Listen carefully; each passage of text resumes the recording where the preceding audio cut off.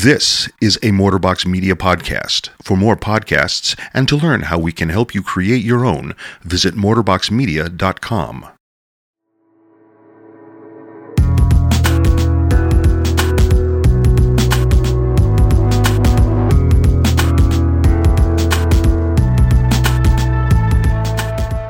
Hello, welcome to Madison Story Slam, the podcast where we hear some great stories, great true stories from some real people, telling them based on themes.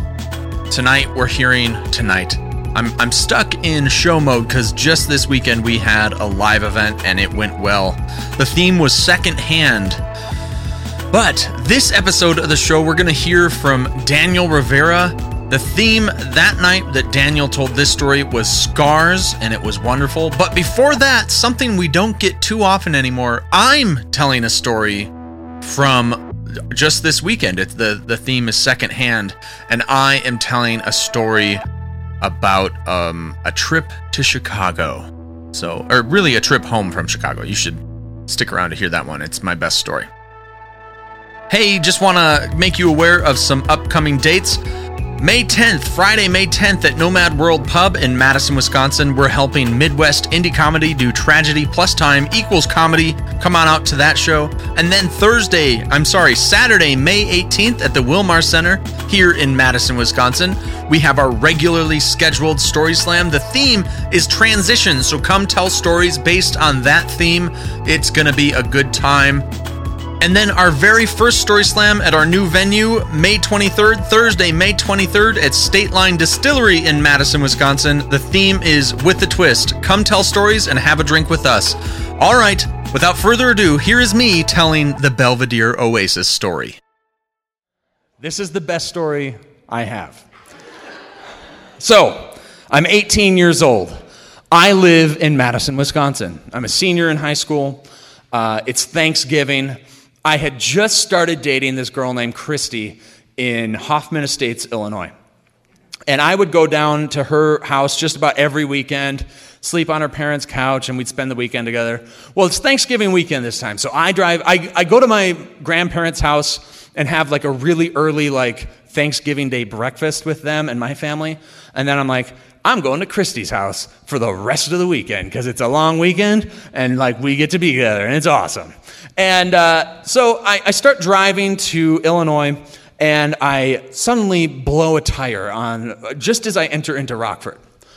So I get over on the side of the road, I get out my tire iron and no, I didn't get out my tire iron. I got out the jack and then find that my sister had taken my tire iron.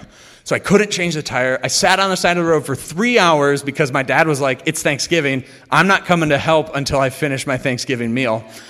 I don't blame him. But finally an Illinois toll worker truck comes by and he changes my tire for me. Get down to Illinois. It is 5 o'clock in the evening at this point. Dinner's been over for a while. I ring the doorbell. Her cousin Matthew opens the door, and he's 4 years old, and the first thing he does is just punch me right in the crotch. It's a perfect ending to a perfect day. You just can't get any better than that. And so then, we spend the weekend together, and it's Thanksgiving weekend, and so there's a lot of food involved. You're eating a lot. Now, something that you should know about me, and I think it's probably something that, if we're all honest, it's true of all of us. I don't like pooping in other people's bathrooms.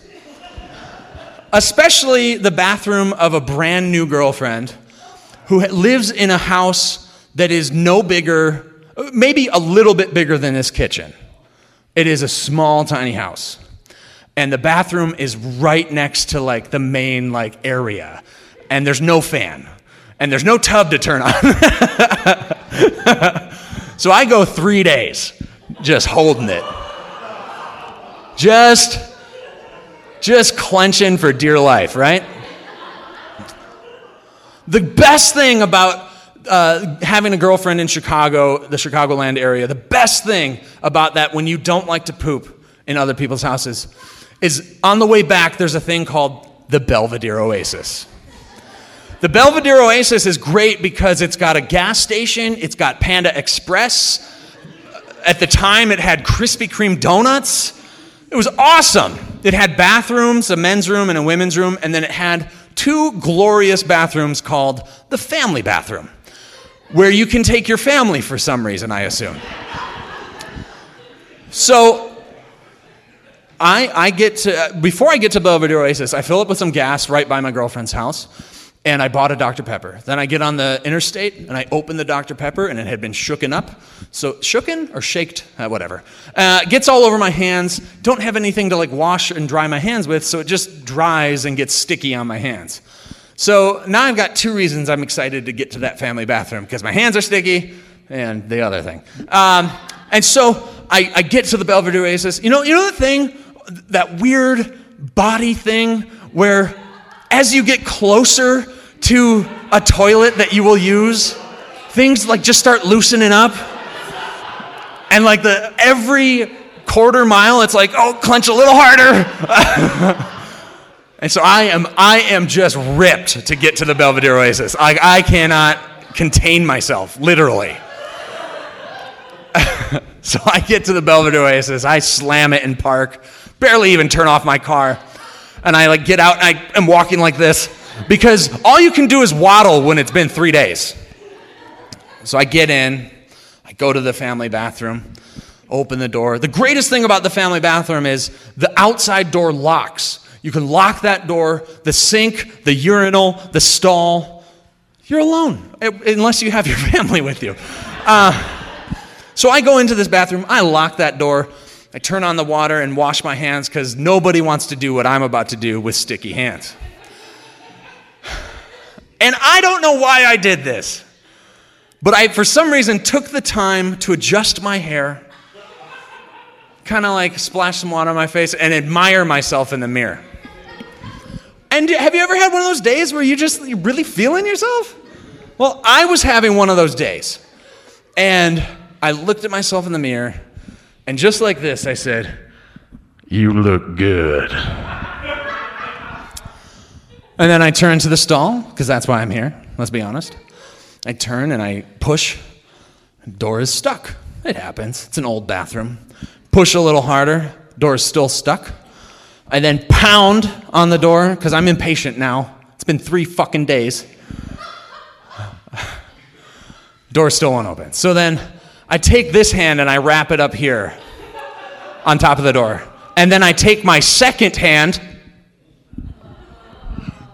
see what I did there? And wrap it around the top of the door as well. And then in this voice, violently shake the door and say, "Open up!" And I heard, "Hee." And that's when I realized this door is not stuck. This door is locked. And you know how a bathroom stall, they have that space in between the door and the rest of the stall? If you kind of do one of these, you can see everything. So I did one of these, and there's just this tiny, little, feeble old woman shaking in a ball on the toilet. And I am fucked. Everything replays in my head. She hears the door open, she hears it close and lock. She hears this sicko wash his hands for some reason, say, "You look good." And then a psychopath tries to break down the door of the stall that she is occupying. Everything that has transpired adds up to sexual assault. And I realize this as an 18-year-old, fresh-faced, barely can grow a beard kid. And I'm like, I don't want to go to Chicago jail. So who cares about a clench at that point? I ran as fast as I could out of that family bathroom, past the Krispy Kreme donuts, past the Panda Express, and into the other family bathroom, where I was finally able to grace the throne, as it were. And then I finished up. I'll spare you the details. And then I get in line for Krispy Kreme donuts, because who doesn't want a dozen Krispy Kremes after that? So I'm standing there in line. I'm like, let's see, do I want just the glazed? Do I want a sprinkle? I don't know. The glazed are pretty good just plain. So, and then I kind of turn, and beelining towards me is this little feeble old woman. I'm like, but I stayed there because donuts are good. That's my story. Thank you. You know, I've been telling that story for years, and I don't know that it's ever been told better than that moment. Hey, I wanted to let you know that we appreciate all of you listeners, and if you could do us a favor, hit the subscribe button, leave us a rating and a review so that people can find the show, and reviews help us know what you're thinking and what you'd like to see different about the show. Also, just so you know, you can play a bigger part in supporting the show if you go to patreon.com/Madison StorySlam. Big shout out to our current Patreon people. That's Emmy Giovanni, Ben Klebzig, and Alma Cook. Big thank you to all of you who support us that way. It means so much. All right, here's Daniel. What's up, everybody? I've got 3 stories to tell, all about one different scar about an inch away from my right eye. 3 different incidents. First one happened, I was about 7 or 8 years old. I'm in my aunt's apartment. She's having a party. A bunch of her friends and their kids are over. I was the type of kid that I just kind of sat by myself reading a book or looking at something really cool, in my opinion, while every other kid was around doing more fun things and running around and doing those sort of kids things. But I was sitting in my cousin's room, 2 girl cousins, and they both had really fancy, bougie canopy beds. And so I was sitting on one of them, just doing whatever I was doing. And so some kids are running around playing tag, and one kid who's trying to evade the person trying to tag him comes around to the bed and tries to whip that corner really fast and hard, so he grabs the pole, whips it really fast, pops the pole right out, the pole that's right next to me sitting on the bed, pole is gone, the kid's on the floor, I look up, canopy is crashing down on top of me. Right smack in the middle of my face, right on my nose. So I can't tell. All I know is that it hurts. And then everybody's screaming and they're looking at me. It's like, oh my goodness, he's bleeding from his eyes. I'm like, and I run over to the mirror. I'm like, I see what looks like the equivalent to a flux capacitor where the circuits are blood. So it starts at the corner of my eyes, right down to the bridge, down my face, down my lips. And I'm like, where's my mommy? Like, I'm just screaming because I got blood on my face. And I think I'm bleeding from my eyes because that's what it looked like. So they run, they get my mom. My mom comes in. She's like, okay, chill out, sit down. She sits down. She looks at it. We go to the bathroom and wipe it all off. And it's clearly just one point of impact right in the center of my nose here.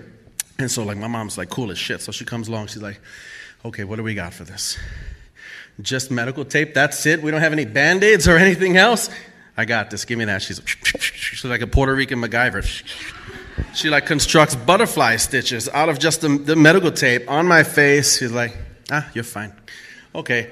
And so school pictures that year really sucked because I just had this big thing on my face there.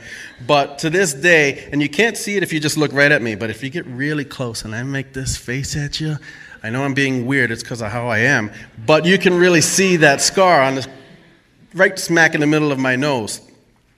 Fast forward a few years, I'm about 16, and I'm at home at our apartment, me, my mother, my sisters, and I'm playing with a basketball in the house. We all know the number 1 rule, no playing with balls in the house. My mom is sitting, playing Dr. Mario or Legend of Zelda, whatever my mom was into at that time. And I'm behind her, and I'm working on my form, my shooting form with the basketball. It's all about the follow-through. You got to get that flick of the wrist going on. So I'm just, ball up in the air. And for the most part, I'm on target. It comes right back down to me. But every now and then, the ball gets away from me. And I hear my mother, Daniel, and that's how I know when I'm in trouble, when she says my name with a Spanish accent. Daniel, no playing balls in the house. All right, I'm not playing. I'm just throwing it up in the air. So I grab it. She goes back to playing her game. I start doing some more. And like I said, every now and then it gets away from me. This time it got away from me. I was right behind my mother doing it. And no, I know what you're all thinking. It landed and hit my mother. But no, it didn't. Instead, it went up, went behind me, and I turned around just to kind of catch it as, pause, earlier that day, my mother was sitting at the coffee table here doing the bills. With the bills was a letter opener made of steel, also hanging that far off the edge of the table. Guess where the ball landed? Boom. Caught me like a ninja star right to my eyebrow. It did not stick, But it hit me hard enough, bounced down, and woke me the fuck up. I couldn't say anything to my mother because I'd really be in trouble. So I was just, and as I'm walking past her, the ball then, dunk, dunk, dunk. Daniel, ¿qué yo te dije? Like, what did I tell you? No playing balls in the house. So I run to the bathroom, and I'm like, oh, shit. Like, my eyebrow, like, swelled up. And, like, it was a vertical scar. So it was kind of like, through the hair. It was just, like, talking at me sideways. And I was like, oh, my God, what can I do? I was more scared of what would happen if I told my mother that happened because I didn't listen to what she was saying before. So I, snuck past her again, went to the kitchen and got some ice, put it on there. I was like, okay, I've seen this enough. I kind of know what to do. You just put some ice on it, it'll swell down, it'll be fine. It'll stop bleeding eventually. It did stop bleeding eventually. This scar is more visible than the other scars, but I did remember that I had to listen to what my mother tells me because Mom knows best for sure. The last scar, I was out of Mom's house. This time I was living with my girlfriend. I was about 22. And she and I like to play games. I mean, clearly it runs in the family. And so we're in the living room, and we're sitting down, and we're playing Mario 64. Actually, Mario Kart 64.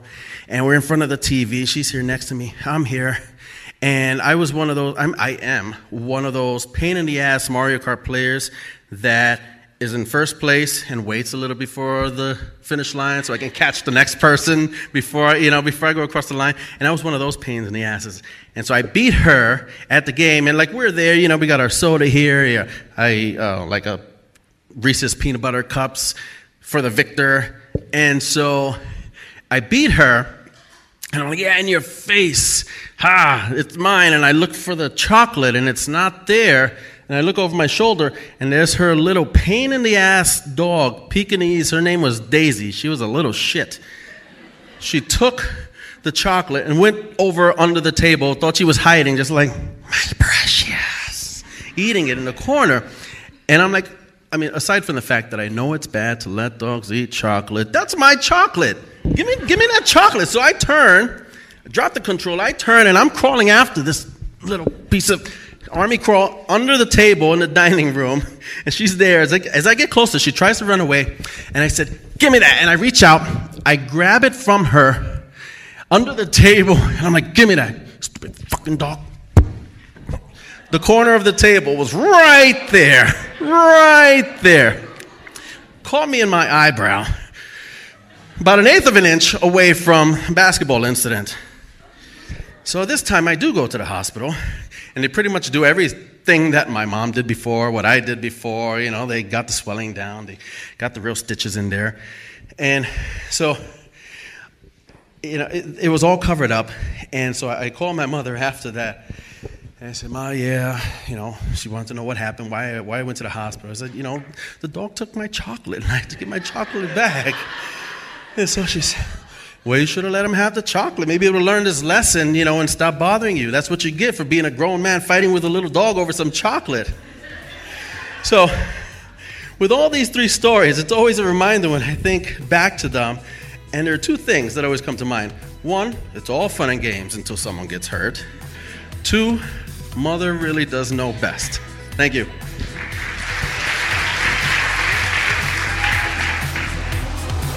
Thank you so much, Daniel Rivera, for sharing that great story about how Mom knows best. Hey, listeners, thanks for tuning in on this episode of Madison Story Slam. Hope you enjoyed my story and Daniel's story. I know we both had a blast sharing them at our live events. Speaking of the live events, we are helping Midwest Indie Comedy on Friday, May 10th at Nomad World Pub here in Madison, Wisconsin. You should come on out for Tragedy Plus Time Equals Comedy. I believe tickets are $5, and it's going to be a great time with some comedy and some stories, and you won't want to miss it. And then on Saturday, May 18th, our regular Story Slam event is happening. The theme is transition, so come tell stories about times that you have transitioned out of a job, out of a marriage, any other way. And we want you to know that while we didn't specifically choose this theme to hear gender transition stories, you are welcome. Those stories are welcome. This is a safe place. And then finally on Thursday, May 23rd at State Line Distillery for the very first time, we're doing a story slam there. The theme is With a Twist, so come on out, have a drink with us, tell a story, hear a story. It's going to be great fun. We'll see you next time. And as always, I love you.